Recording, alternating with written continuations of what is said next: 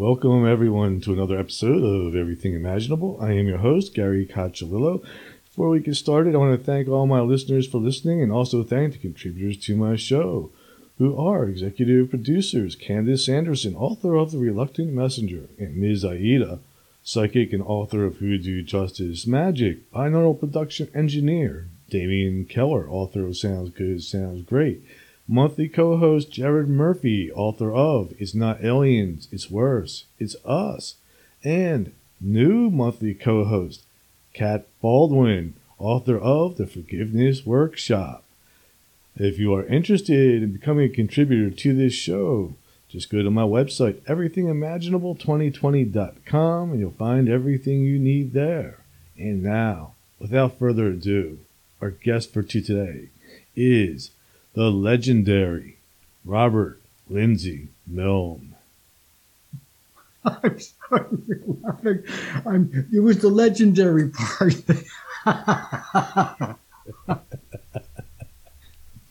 That was the part that made me laugh. Sorry. Psychic rock star. Well, I've been doing this for a long time. You know, like January 17th, I celebrated 57 years of being a professional psychic. It's been my life's work.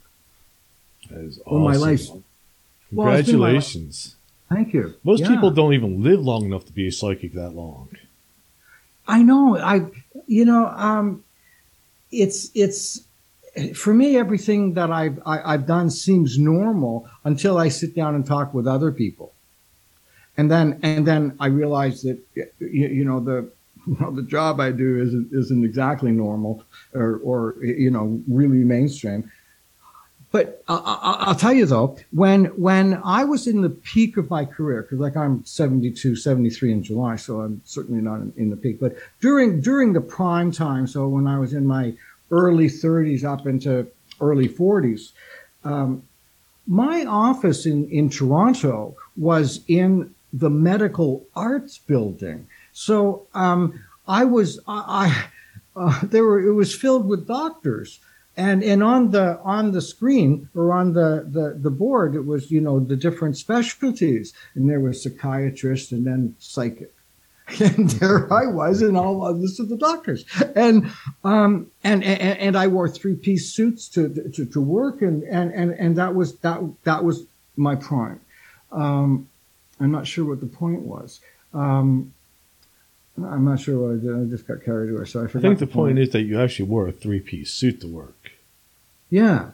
Well, yeah. And I was a monthly guest on the highest rated daily show in the province, in your case, the state, and Ontario is the biggest province. It was the highest rated show, and incidentally, there was now this was back in the days before they had all this advanced technology, before computers. So the G7 was having their powwow in Toronto, and when the Secret Service came in to do the they were taking care of the security. Right. The show that I was on, the TV show, it was called the Deanie Petty Show. It took calls. So it was like a phone-in show, a radio show, but it was a TV show. And we used to blow the lines out in the city. We would come on and like we'd blow out telephone exchanges. So many people were calling into the show. And the Secret Service requested that I not be on during the week that the G7 was there because it posed a threat to their security if there was ever an emergency and the telephone lines were all jammed. That is amazing. Yeah. So you couldn't be on because of the G7. Pardon? You could not be on the air because of G7. You're going to take down. You're a security risk. I always knew you were a security risk. Yeah. Well, it was because everyone wanted to talk to me and get a reading. That's why. I can see that. Yeah. That's why I have you on all the time. Well, thank you, Gary. I appreciate that. And you know, you do know I have a podcast. It's called My Side of the Crystal Ball. It's just new, you were a guest on it. Greatest guest ever. Well, the ratings show it. That's for sure. that episode had the highest. It had the highest views. 1,100. You know, I was amazed. You know, that's the best. The closest one to it is 500. Yeah. So it's my looks. Oh, I thought it was your brilliant personality. No, it's because I'm handsome. Yeah. Okay. Well, that's good.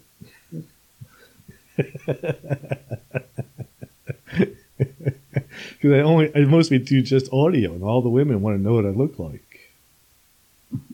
The women want to. Well, all they have to do is watch your podcast. No, I don't do video. I usually just do audio. Oh, are we just doing audio? Yeah. Oh, I didn't know that. I thought we were doing. Oh, but we just. Oh, okay. Oh yeah, right. they would boot me off of YouTube in a heartbeat. How come? I'm very controversial. However you pronounce that word. I embarrassingly, I don't have time to watch podcasts. Yeah, I really don't either. Too busy creating. Yeah. Well, I'm too busy both going on my own plus appearing on podcasts quite often. Michelle, my publicist, is constantly arranging me to be on shows. So that plus I'm doing readings and mentoring. I have several people now that I'm mentoring. Interesting. And yeah, that's a lot of fun. Yeah. I recently talked to Michelle. I'm trying to get Uri Geller on the show. Is he still alive? He is. Really? Yeah. Okay. I don't know where he is. Yeah, he's still out there. What do you think? Do you think Uri Geller's the real thing? What do you mean by real thing? Well, a lot of people's there's some guy named Randy who wrote a book about Uri, who tried to debunk him, Okay. So I'll see it when I believe it, and I'll believe it when I see it. So I'll believe it when I see it, and I'll see it when I believe it. So if I don't want to see something, right, or admit something, I won't. I'll deny.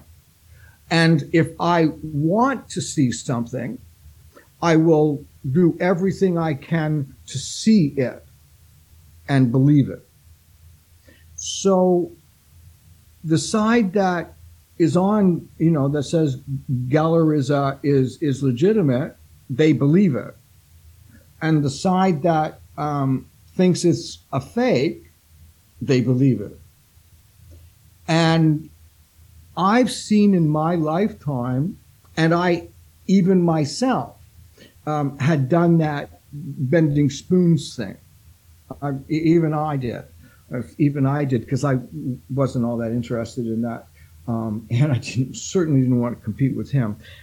So in the 70s, in the group that I was involved with, we were constantly doing those types of experiments, those types of growing. And we got into holding spoons and rubbing them and causing them to twist. I did it, and the spoons did twist.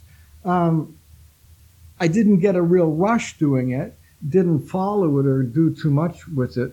It was like also, a group of the people that I was involved with, they got interested in walking on hot coals. Well, I was never into that shit. Really? And I would love to do that. Oh well, sure. There are people that say, well, if you run really fast through the hot coals, you won't get burned as badly. And if you go slowly, because there are some people, I saw people going into the middle of the fire, and they're walking around and stomping in it and staying there, and that guy burned his feet off. So I've seen people have terrible accidents, and I've seen people go through. I'm not going to do it. And one of the reasons I don't see the purpose of it. I think it's just to show that mind over matter is a real thing, that the mind is really in charge of reality rather than reality in charge of the mind. Okay, so I believe that. Okay, so I'm not going to attach it to an individual. Right. Okay, I'm sure Geller does it, though. I'm sure he does. Yeah. He does something. I mean, I think anybody, what do you, everybody has psychic ability. We've kind of talked about that before. Absolutely. So if everybody has psychic ability, everybody should be able to do a lot of these things that appear supernatural, like walking on hot coals or bending spoons. Okay, you led me into something really interesting. A miracle is only a miracle until you know how to do it. Then it's something else, but it's not a miracle. So, the original that we hear of, the guy that walked on water. Okay, now Jesus. Okay, so that's the gold round event in the Olympics, and he won it. He walked on water. That's big one. He didn't start off walking on water. You don't start off doing the big flashy miracle. What you do is you start off understanding the fundamentals or the way energy can be manipulated. Early in my life, I started working at the tea room when I was 15 because it got me off the streets. But I was doing psychic things in those days. I was then later on, I lived at this Fleabag Hotel. And I wasn't working at the tea room, and I wasn't making enough money to cover my rent at this Fleabag Hotel. An older guy, the part-time night man, died. His name was Whitey, and I went to the owner of the hotel and I said, "Could I have Whitey's job, but don't pay me? I just take exchange for room and board." And the guy said yes.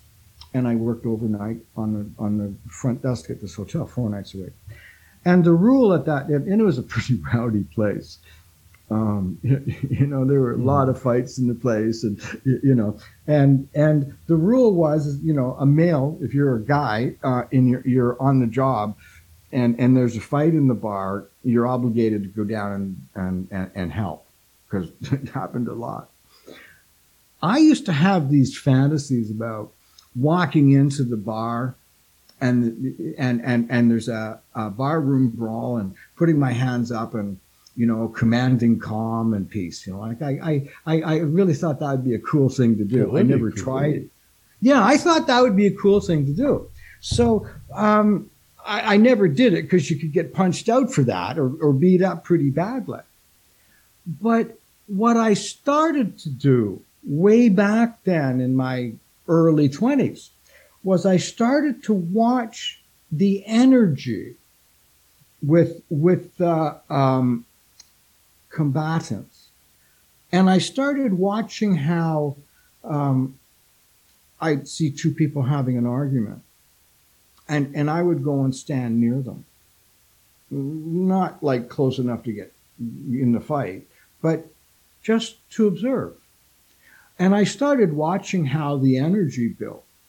And I started noticing different patterns, and I started noticing different behaviors.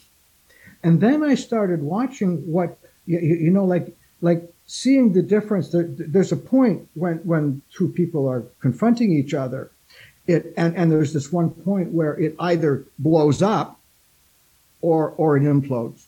There is that one point, and it's really fast. and it changes really fast. And I started watching that and observing it, watching how the people were reacting or groups were reacting. And I started sensing and feeling the energy. And I did it for years, like 40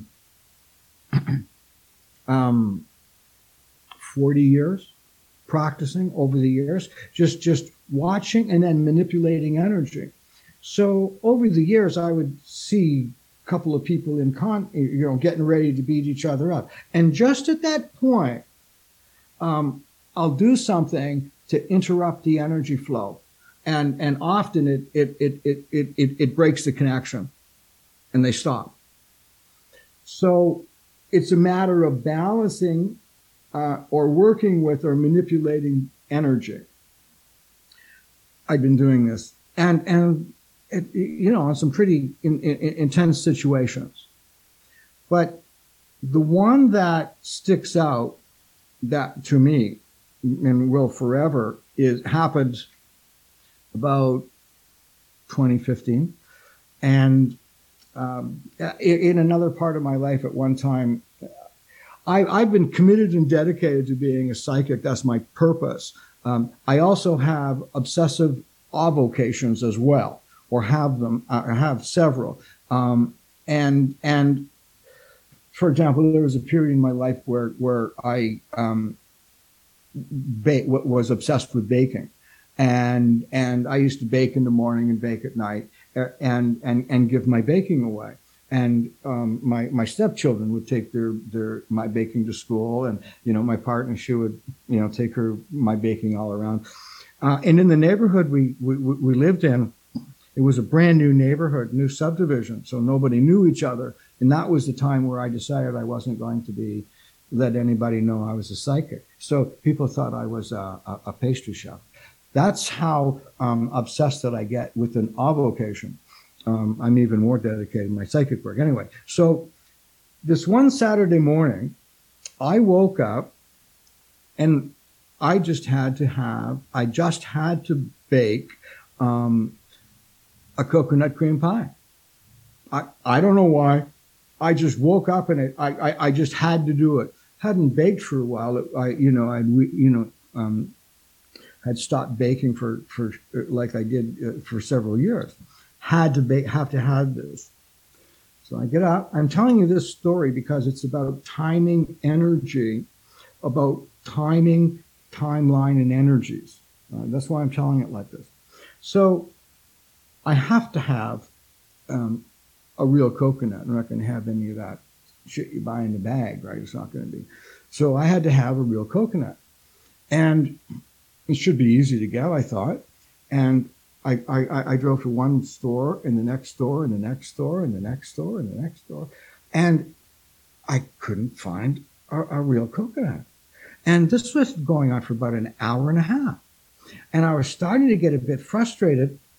And then I remembered that there was this Asian grocery store about 2 blocks away from where I am. So I drive over there, and it's in a strip mall. And as I drive in, I see that there's a group of young men. I don't know, they could have been in their 20s, they could have been in their teens, but there was, 10, 12. It was a group of them. And they were doing some chanting, and they were getting really revved up, and I was watching. And anyway, I parked my car, and I was really curious at what they were doing. And I watched them for a couple of moments. And then I saw that they were directing energy towards a wall near the entrance of the grocery store. And there was a dog tied up to the bicycle rack. And these guys were focusing on the dog. And the dog was really afraid. It was a lab or something like that. And I watched. And they were getting more intense. And then I took a breath and I relaxed and I just walked right in the middle of the group, like right smack dab in the middle.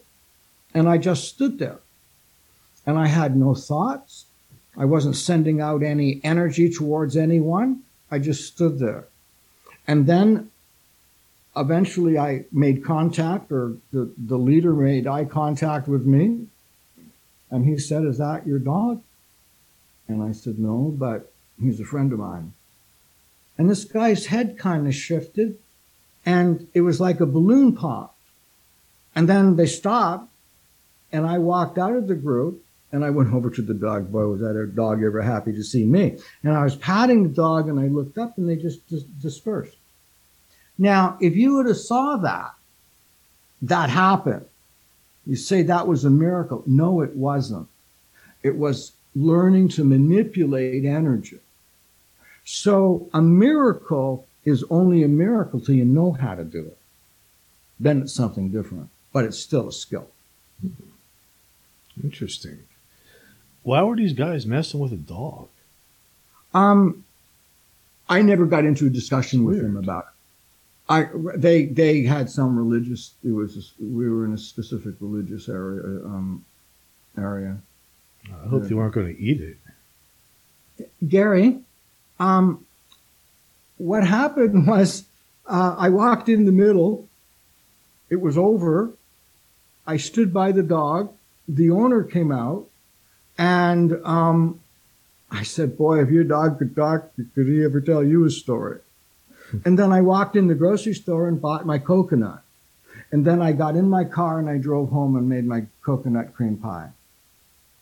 And off and on, I thought of what I had done. I knew I'd taken care of the dog. I hadn't thought anywhere farther along than that.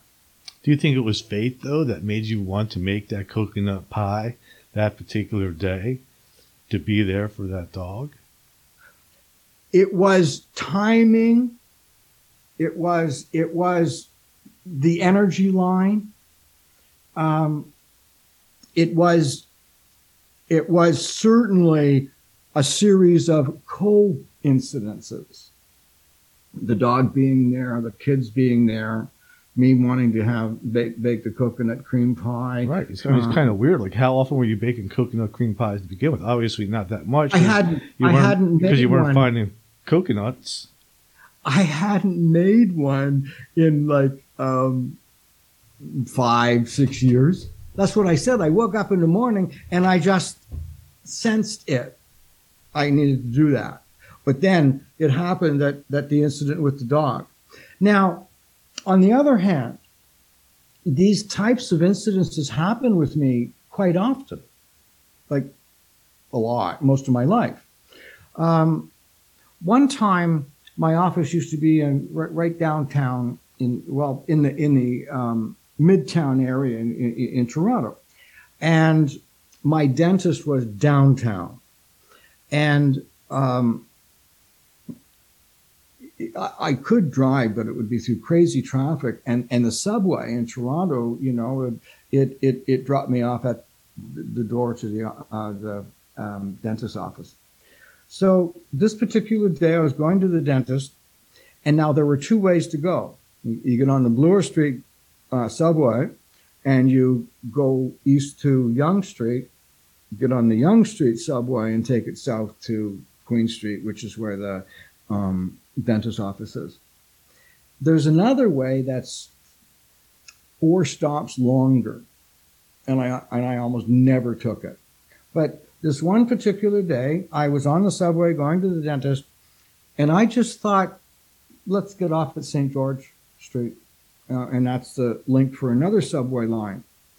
And it goes east-west and north-south, and I needed to go north-south. And the north-south was the second platform, the lower level. Subway stops, I get off, and I'm going down the stairs to the second level, and a subway train comes into the station. And it stops, and I start going to the subway car, and as I get there, the doors are starting to close. I step back. This lady comes running behind me, right up beside me, and goes to get on the subway train.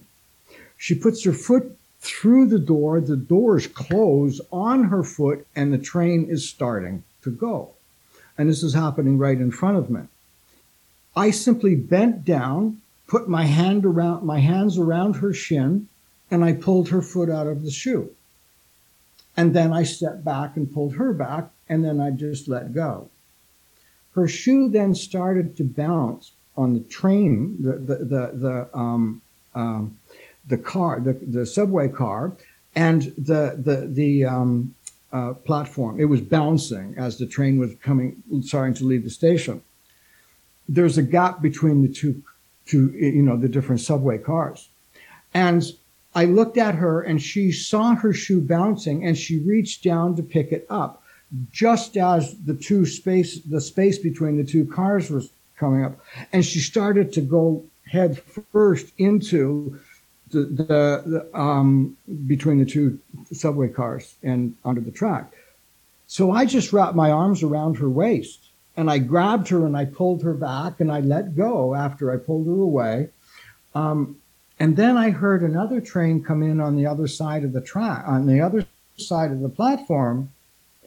And it turned out that was the southbound train, which is the one that I wanted. And the northbound train was the one that I thought was my train, but I just pulled this lady out of the car from falling in. So I went across the other side, got on the subway train going south, and it was about 2 stops later that I just said, you might have saved her life. And that was I didn't think much more about it other than that. So what do you think this is, this series of coincidences? What's causing it? Is it divine, something divine, or the universe's plan?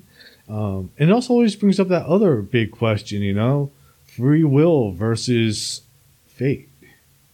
You're a lot smarter than me, Gary. No, you think. Yes, you are. You think a lot differently. You think out here, and neither put down or praise. You are broad based in your thinking, and in many ways I am. But what I'm really focused on is what's going on around me. Do you remember I've said, how do you become psychic? Become aware of what's obvious. Mm-hmm. So I am aware of what's going on around me, and I react to it. When I see something happening, I react. It's just my instinct. So, and I watch all the time, even if it's something simple, small.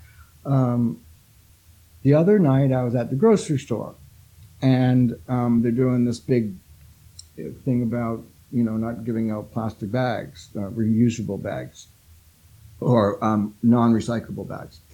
And so what you have to do to get one is you have to call it's in the self-checkout. You have to call the kid that's watching the machines to give you one of the bags. So this night I asked for 4, and she gave them to me, and I realized after I'd finished putting all my stuff in the bags, I got one too many. But so I just spread it out.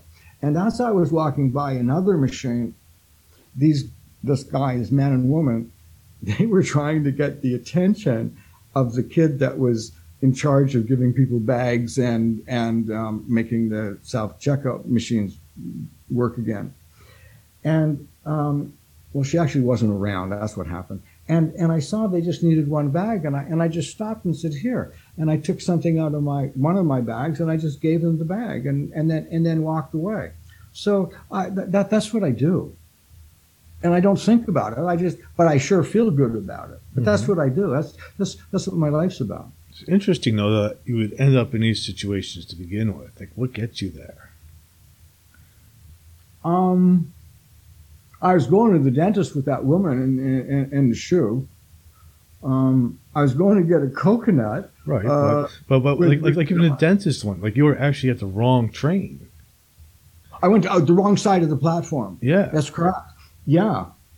And I was going the long way. I don't know why. I just decided. I just followed the energy, which is what I do most of my life, which is how I survived so well as a child on the street. And that's part of how I developed my psychic ability too, living in an alleyway in the wintertime. And during those times, I never stole anything. I always worked for it, or, I'd go to a restaurant and, say, can I, wash dishes or something for something to eat. I did that kind of stuff. So do you believe in any type of divine intelligence? Do you mean God? Call it whatever. God, universe, consciousness. I think God is sort of a limiting term. Well, the way God is often portrayed as a wise old man with long hair and a beard, that knows everyone on the planet by name and everything about them. I'm not sure that being exists. Yeah, I don't buy that either. That's ridiculous. Now, something created what we have, how we live. There has to be a creator. That would be a God. But from our perspective, we know as much about God as a whale would know about the Sahara Desert. Nothing. Pardon? Nothing. Absolutely. Because what everyone thinks of God is what's inside them thinking about God. So, two Christians, one believes one thing, one believes the other thing, and they'll fight about it, or kill each other about it. So, there was a movie called The Gods Must Be Crazy. Did you ever hear of that movie, The Gods Must Be Crazy? No. Oh, you got to check it out, man. I think it was out the first one was out in the 1980s. And it starts off with a guy flying across the plains in Africa in a biplane, open air plane, right? And he's flying it, and he's eating his lunch at the same time, and he's drinking a bottle of Coke. He throws the Coke over the side, and then there's this bushman walking across, and the Coke bottle falls in front of him. Never seen one before. He picks the Coke bottle up, and then takes it back to his tribe, and they start going through all the things that the Coke bottle should be, or is. It's quite interesting. Actually, it's a comedy, but it's not. Then there's an episode with in the Next Generation, Star Trek, and the Enterprise goes to this planet that the whatever the group is called, they've been observing this lesser developed planet. Nice people, but not that evolved yet. And then they got caught.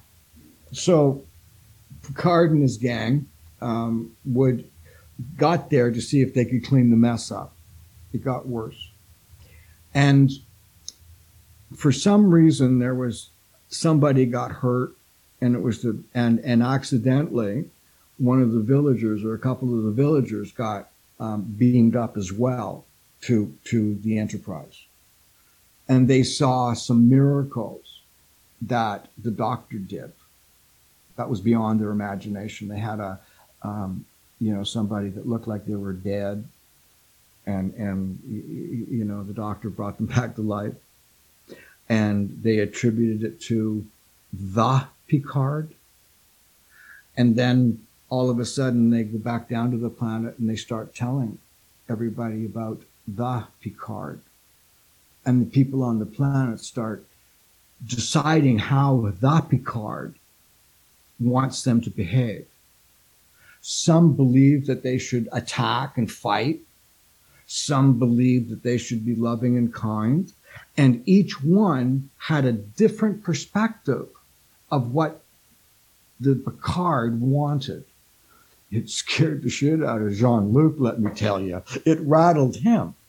But these people were seeing him as God. And then, without realizing it, they were projecting onto what they saw and what they are inside. So when you start talking about God, because we have no concept, we're developing or being drawn to a God that fits with how we are inside, what we really are. So do you think it's a waste of time for people to try to figure out what God is? I didn't say that. I'm just curious. I can't tell people how to do that. Here's what I know. I know that I get great joy giving aid. Yeah.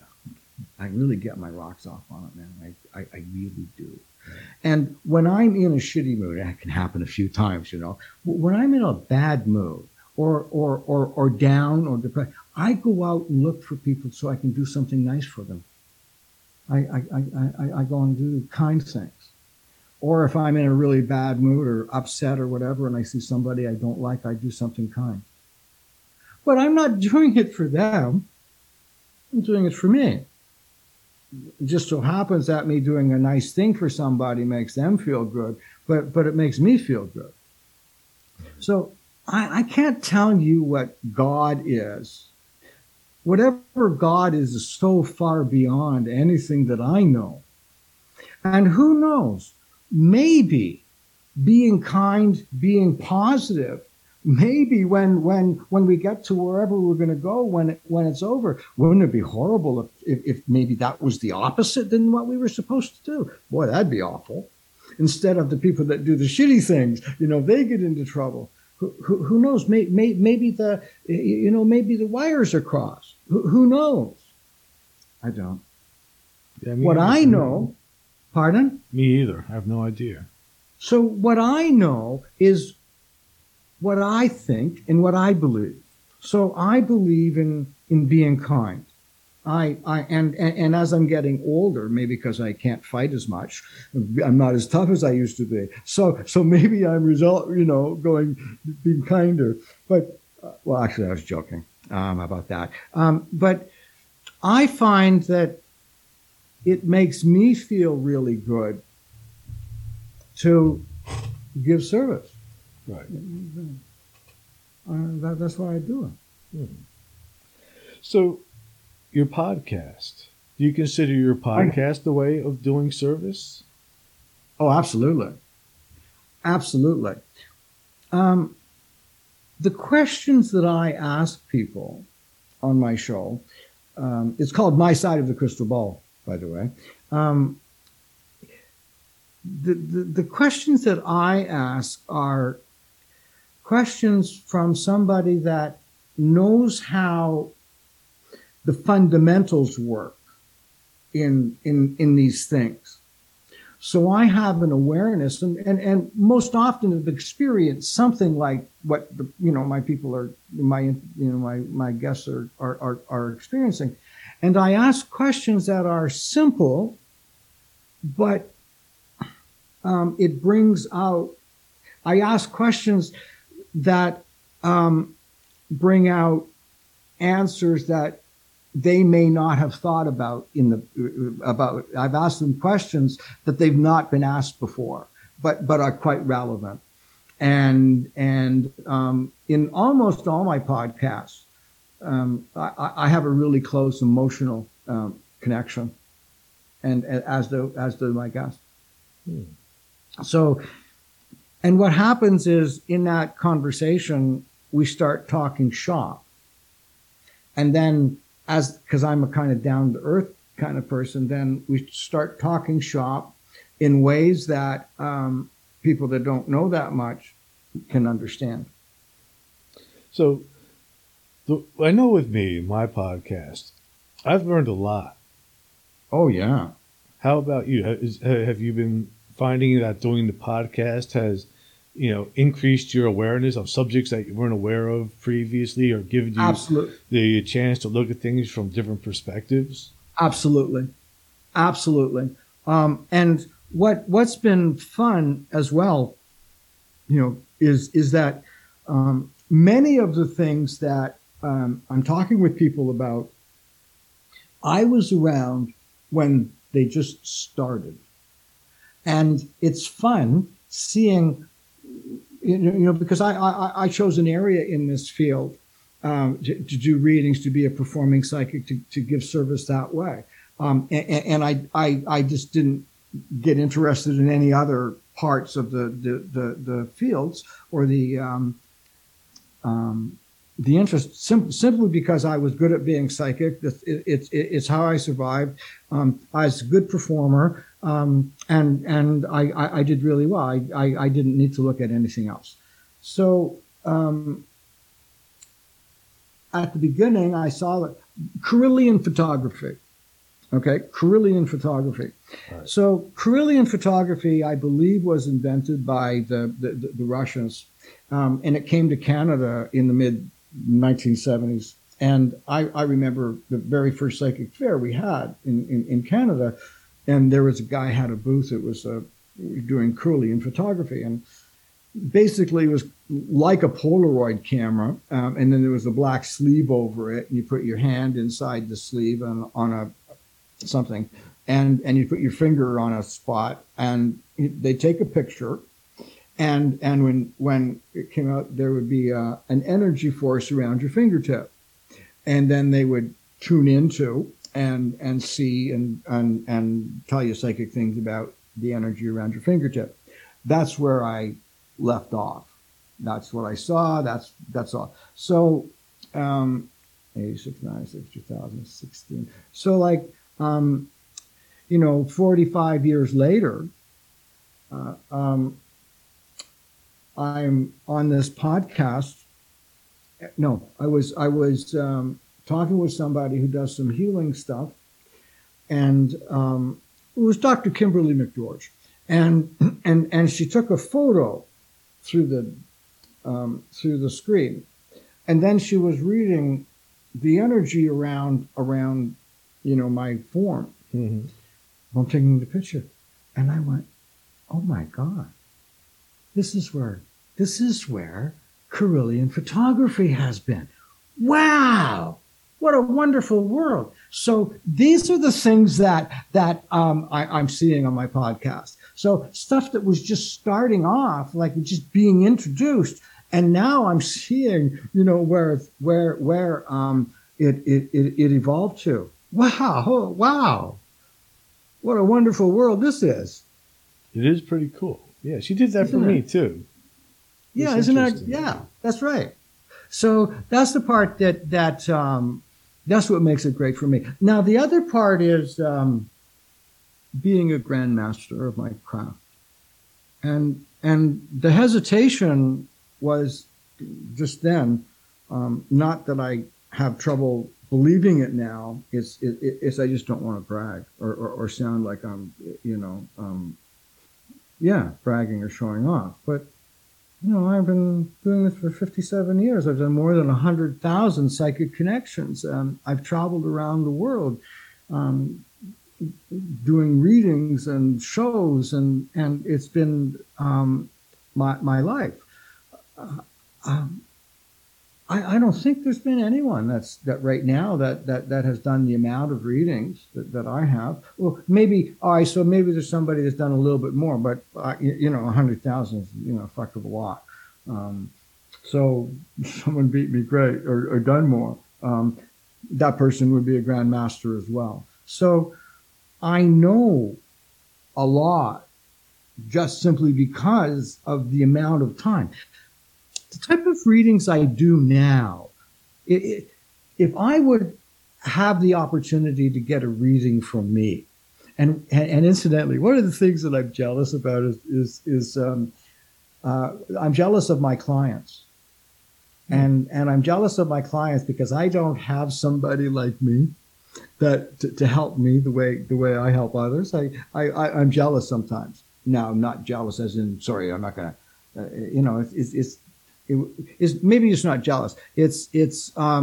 I wished I had or met somebody like me that would look after me or take care of me the way I look after my clients. And by the way, my friends too. Right. Pardon? Right. Yeah, you look after me too. Yeah. Well, I'm an adoptee. Well, that just happens. That just happens, and it's part of knowing me. It's just part of being in my life, and people that are close to me have the benefit of, if they're in trouble, call Robert, and I always answer my friends. I'm there, and I do stuff for my friends that I can't necessarily do for me. Have you ever? So, are there any psychics out there that you would want to read you or help you? Yes, there are. I had to go through it, like I really had to process that. And if you would have asked me at a different point in time, I would have said no. But on the other hand, I sometimes go to psychics to see how they're doing what they're doing, and I want to see how they're doing their readings, and how they're saying things. Their patterns, their process. I like to do that, and it helps me, get better at my craft. And even today, as in at this time in my life, because I still do a fair amount of readings, I'm still doing between 400 and 500 readings a year, and I was doing that before I started doing these podcasts a couple of years ago. I slowed down to 400 or 500 a year in my semi-retirement. Every month I take a couple of the readings that I've done and I watch them or listen to them, and I'm listening to how I'm saying things. I'm critiquing how I'm expressing something to someone. What I saw with a lot of psychics is now every one of us has filler. And filler is when you're going from one thought to another. And you might not have anything to put in between. So often there'll be something that somebody will say that will be a little bit funny, or something that they would say that couldn't be wrong, or something that's in their quiver, as it were, an arrow from their quiver that would fill in but really not mean anything. Mm-hmm. I call that filler. And what I listen to is that. And the other thing that I listen to is how they say important things, and the sound, the energy in their voice. And what I look for when I'm critiquing myself are the very same things, the energy in my voice. At more than 100,000 psychic connections, how many bad relationships do you think I've encountered? 0. You know how, unbelievable amount. Oh, not me personally, of course. Well, yeah, even me personally. But it's the joy. It's what happens. That's why people first start coming. My broken heart, or what? That's the big one. So I may have said it 100,000 times, or experienced it 50,000 times, but I'm saying it to that person in front of me for the first time. And it's an important thing. So I work very, very hard to make sure that I'm saying what I'm saying with real feeling rather than routine. So I watch how I do my work. I watch how I'm saying things. I make sure that I'm not falling into patterns or routines. There's always easy hits, right? Like you can, and you do a whole lot. You can spend a whole reading just easy stuff. So I make sure that I stay away from that unless I get into trouble. I'm losing the client. Then I lose the client. I'm just not clearly connecting. Then I'll do something like that. But I'm constantly assessing how I'm giving the information, the way I look, and making sure that it's the absolute best I can do. And I guarantee it forever. Right. Yeah. I remember you're one of the only psychic I know of that will give a person, their money back if they're not happy with the reading. From the time I do your reading until the ending of my life or yours, if for any reason you're dissatisfied with the service that I provided, I'll give you back your money. Now, if I did a reading for you in 1983, I'm not giving you 2022's money back. I'm going to give you back what you paid, your original payment. But I'll do that. And now today, I do most of my work online these days on Zoom, and so I get paid first, before the session starts. But if they come to me in person, I don't take the money until I do the reading. I don't take the money until I believe that is the best that I can do. There's more than 10% of the time that when someone's more than maybe even 15 come to me, 15% of the time, where I believe what I'm doing is not good enough, and I stop and I apologize and I give them back their money. Well, I do that. Do you think that there are things, like when you're giving a person a reading and they're looking maybe for a piece of specific information? Yes. Do you think that there are pieces of information that human beings are not privy to that will not come to you because they're not supposed to know it? I think you might say, is their destiny?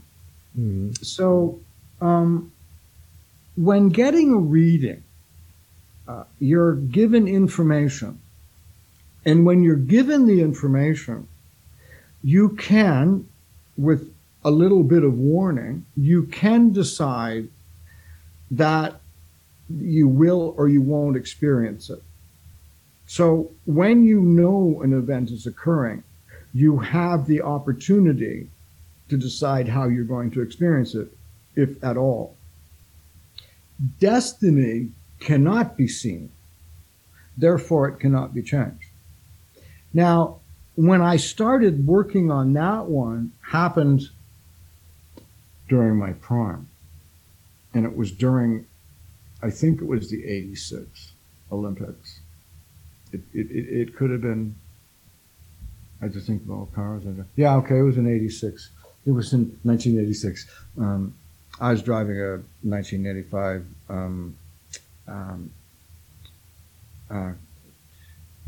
Z28 Camaro. Nice. Black it was black with red velour interior. It got replaced by a 1987 IROC Z Camaro, and it was white with red leather interior. So anyway, so I didn't have that car then. I had the black one. It was during the Calgary Winter Olympics. It was just after the Calgary Winter Olympics, and this woman came to me for a reading. And I saw this happy future. She was a great woman, and I really liked her a lot. Like, I just cared. There's just it was warm connection. And I did this great reading for her, and she loved it, and blah, blah, blah. And she got on her bike and rode home. She was a producer for CTV, and she had just finished her assignment at the Calgary Olympics, and she had just gotten back. And the next night on the TV, I was watching the late night news, and here in Canada, the main news is on at 11 o'clock, the national news, and Lloyd Robertson was the newsreader, and they did this eulogy, and I was looking, and it was the woman that I had done a reading for the day before. And she was riding her bike home, and she got hit by a trolley car and got killed. And I thought, how could you have missed it? Like, what the fuck is the matter? How could you do that or not do that? It just freaked me out. And it took me a long time. And then I thought, maybe I didn't see it, because it was destined. And I couldn't have seen it, because you cannot change destiny. What do you think happens if we could change destiny? Then it wouldn't be destiny, would it? I don't know. Since I'm not really sure what destiny actually is or where it comes from, That was a good way I to have get no off. idea. I don't know. Maybe it was a good way for me to get off the hook, and but I still don't know. Other than what I just said, how I could have missed it. I just don't know how it happened. And there have been and I've blown others too. It's not like I'm doing all these major scores. Like I've blown a few.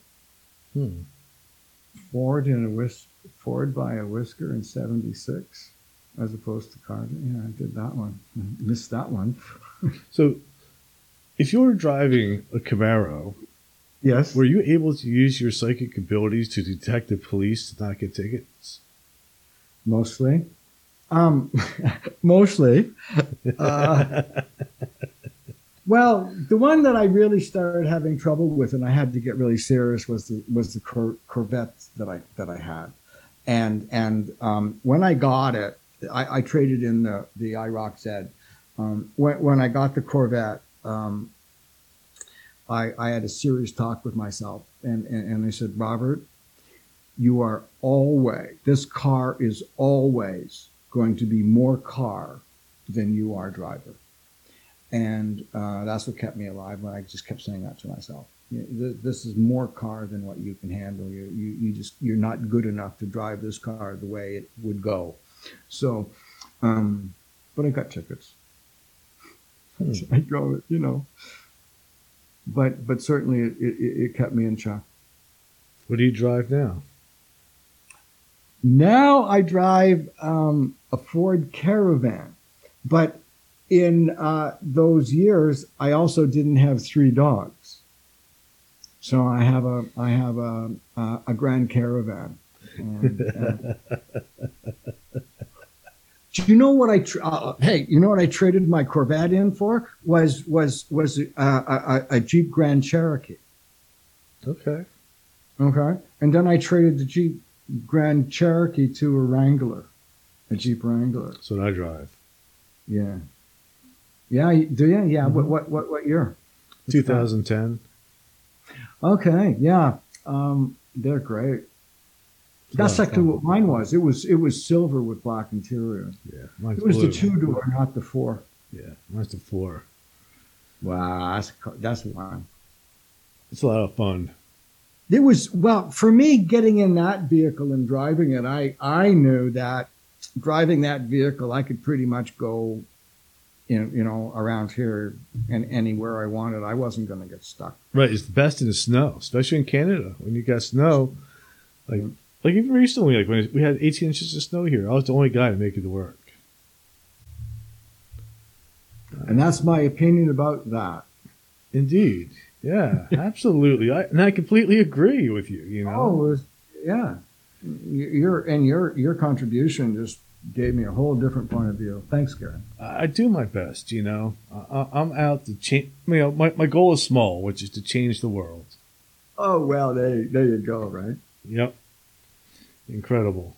So, with the podcast, have you had any guests that really stood out to you? That really what? That really stood out to you? Besides you? Oh, I know I stood out to you. Oh, okay, all right. Just want to make that clear. Okay, all right. Everyone that has been on my show has I've had a touching emotional connection with them. Everyone, and everyone has taught me something about what they do, and each one has been enlightening for me.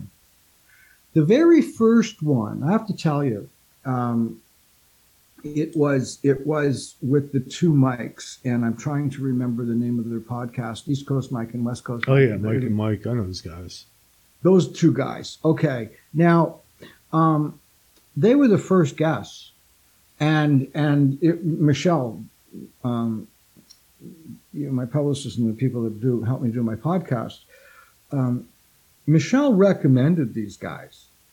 And I watched their podcasts, and they were good. They were, they're good guys, and they're behavioralists, Mm-hmm. but they're also Christians, Mm-hmm. and they're Christians in that they're pastors, and at least one of them had a PhD, and both of them are doing stuff that is beyond just being a pastor in a church. They're doing things on a big level. Over my lifetime, Christians have been most unkind to me, and I've been verbally, emotionally assaulted by Christians, resenting or trying to stop me from doing what I do. In some of the early days, I was the first traveling psychic across Canada. I was the first one, and at different radio stations, they would protest that I would be there. If I were often I would be doing a live demonstration. They'd show up and shut us down or shut me down and interrupt the show. Well, what it would also do is cause me to lose a lot of money because we had to give back all the money, and I ended up, not even making my expenses, and that had happened, and I'd had some other harsh things, and I have been afraid of them and disliking them too. Although if a Christian came to me for a reading, I would be very kind, and I wouldn't discriminate them against them for being Christian. Nor would I get into an argument or a debate about it either. I would just simply give them the reading. So going on with these guys, and my first podcast, I really was quite intimidated. I was really, really nervous. And partway through, or near the end, I told these guys about how I was intimidated and how how I didn't like Christians because of the way they had treated me. And they came out of character. And you know what I mean? The character, Mm-hmm. I know. They've got to stick together, right? Yeah. They both came out of that character. They both got really, really serious. And East Coast Mike said to me, he said he was very sorry that I'd had these experiences. And then what he said is that he said something like they're coming out of character, they're to do this. And he said, there are two Christian churches there is the business church and the spiritual church.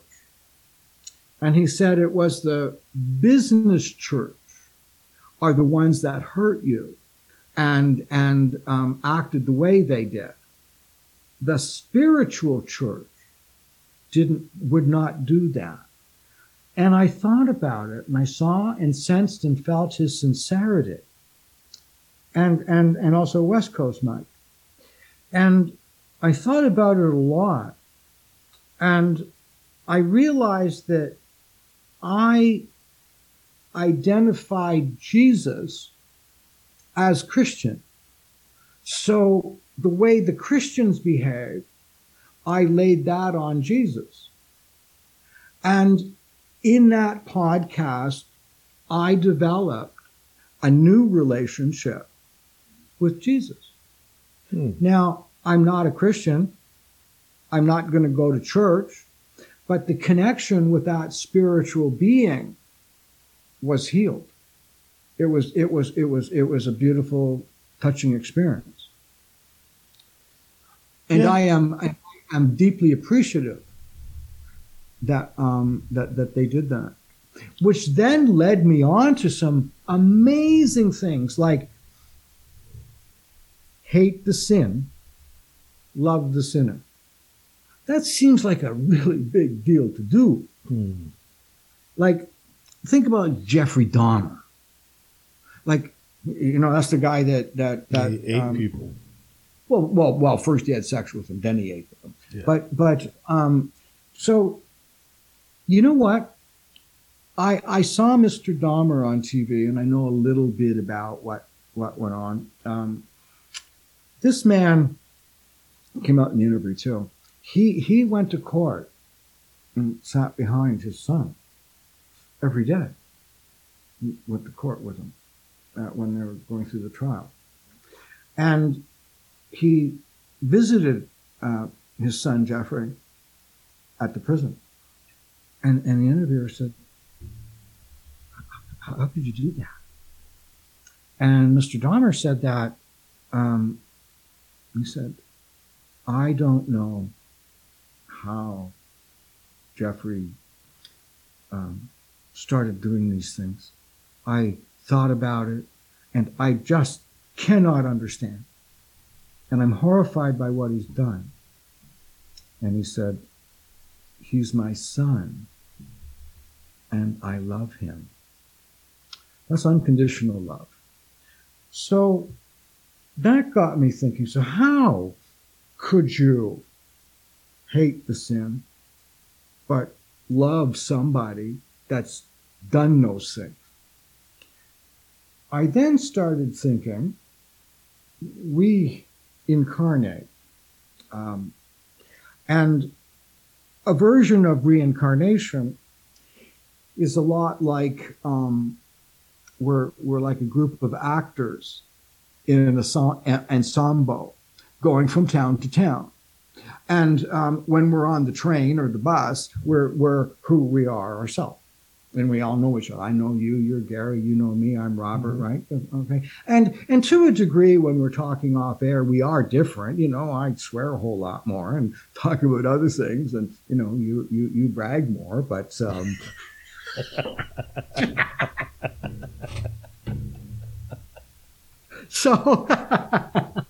I don't know where that came from. So anyway, so hate the sin, love the sinner. So we go in, it's like a group of actors.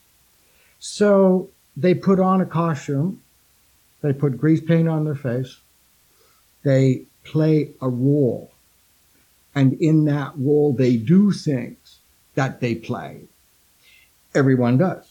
And when the play is over, the actors then get on the bus and go to the train and take off all their makeup and stuff.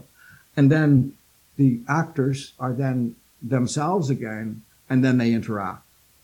And then they go to another town and they take on another persona. That's the way reincarnation could be described. So if that's the way reincarnation can be described, then right now in this life, it's the actors in face paint that have done these things.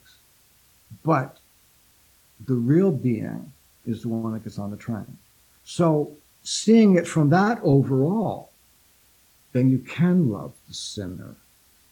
Yeah. Because in another play or existence, we've done the same shit or worse. Yeah, that's something I've been getting in touch with too. You know, I've been reading one of my new co-host, Kat Baldwin's, her forgiveness workshop. Talks a lot about that topic. Forgiveness is something you do for yourself. It's a present you give to you. Yeah. I mean, I'm the only person getting screwed over by it. Yeah. So giving forgiveness isn't liking the person that hurt you or whatever. It's getting to the point where you just say, you know what? This just too much. I'm just going to let this go. Yeah.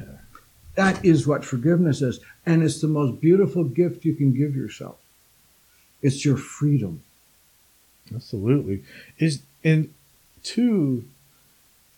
least with forgiving other people, it allows me to have better relationships going forward, I believe, rather than being a block. Right.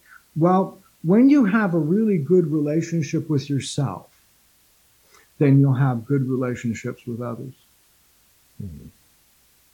And when you have a bad relationship with yourself, you'll have bad relationships with others. Right. Well, that shouldn't be a problem with me. I really love myself a lot. It's apparent. I mean, who wouldn't love the greatest podcaster in the universe? Well, there you go, right? So I know that you have some things to come up and do. I'm working. Yeah, I'm going to work today. I'll be slaving over a hot crystal ball for the rest of the day. Sounds like a good day. And I still have some more podcasts to do. That's right. I have to do some of the voiceovers for my podcast. It's coming out on this Wednesday. It's really interesting guest, Deborah Lynn Katz. She has a PhD in psychology. She also is the owner and proprietor of one of the largest schools of clairvoyance in the world. It's called the International School of Clairvoyance. She's also a remote viewer, and she's a fabulous show. Anyway, it's coming up. Sounds fascinating. Not as fascinating as your shows, but Well, there is one show that I had that was really fascinating. That was the one you did, of course. Yeah, you can't beat me. Well, not yet. That was the highest rated that we'd ever had, and I grudgingly say that to you, but.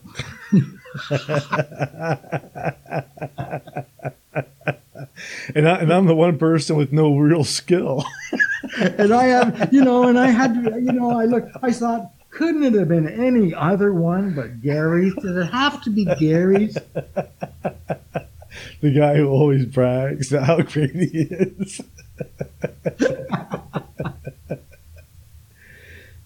Of course, it has to be that way. Well, if you can do it, you're not bragging. That's true. Right? Right. So before we wrap it up, though, where's the best place for my listeners to find you? You can find me on my website, www.robertlindsayMilne.com. You can find me on Facebook, Instagram, YouTube, and are you ready for this? TikTok. Can you imagine me doing TikTok? I haven't done TikTok. They'd probably kick me off. Well, hey, that's why I can't do those other platforms. Yeah. I mean, last week I did an episode on bondage, cannibalism, and the God particle. You're going to do one of those? I did. It was all in one episode. Wow. Yeah. So people get upset, especially about the bondage and the cannibalism. Yeah. That's not my thing either. Well, we talk about the spiritual aspect of it, though. You know, like the original origin of cannibalism is a sort of to take in the energy of your ancestors. Yeah, well, that's good. So that's another way to, cause people to become vegan. But so there are so many. I'm really being serious on this one. Not any critiquing you in any way, shape, or form, or even expressing an opinion about what you're doing, any way, shape, or form. I have other interests, and those types of things, upset me, and I just don't want to go there these days. That's just pretty much it. But a lot of people do, Yeah. and I there's try to point out the spiritual aspects of them. great idea. And the misconceptions of some of these things. Sure. You know? That's very deep thinking. Well, I'm not being a jerk. I'm telling you the truth, Gary. At the end of the day, It's everything obviously is spiritual. And you obviously are a really bright guy. You might be smarter than me. Probably are.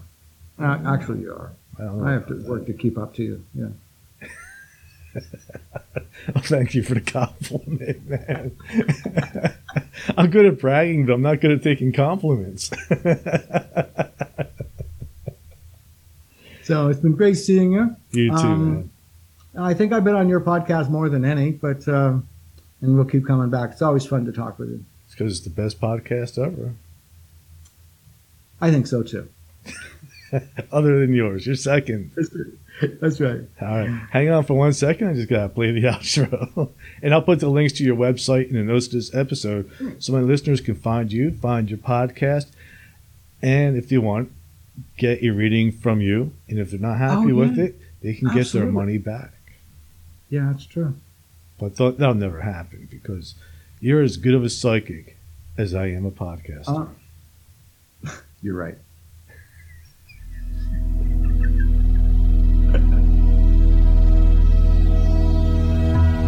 Thank you for listening to Everything Imaginable.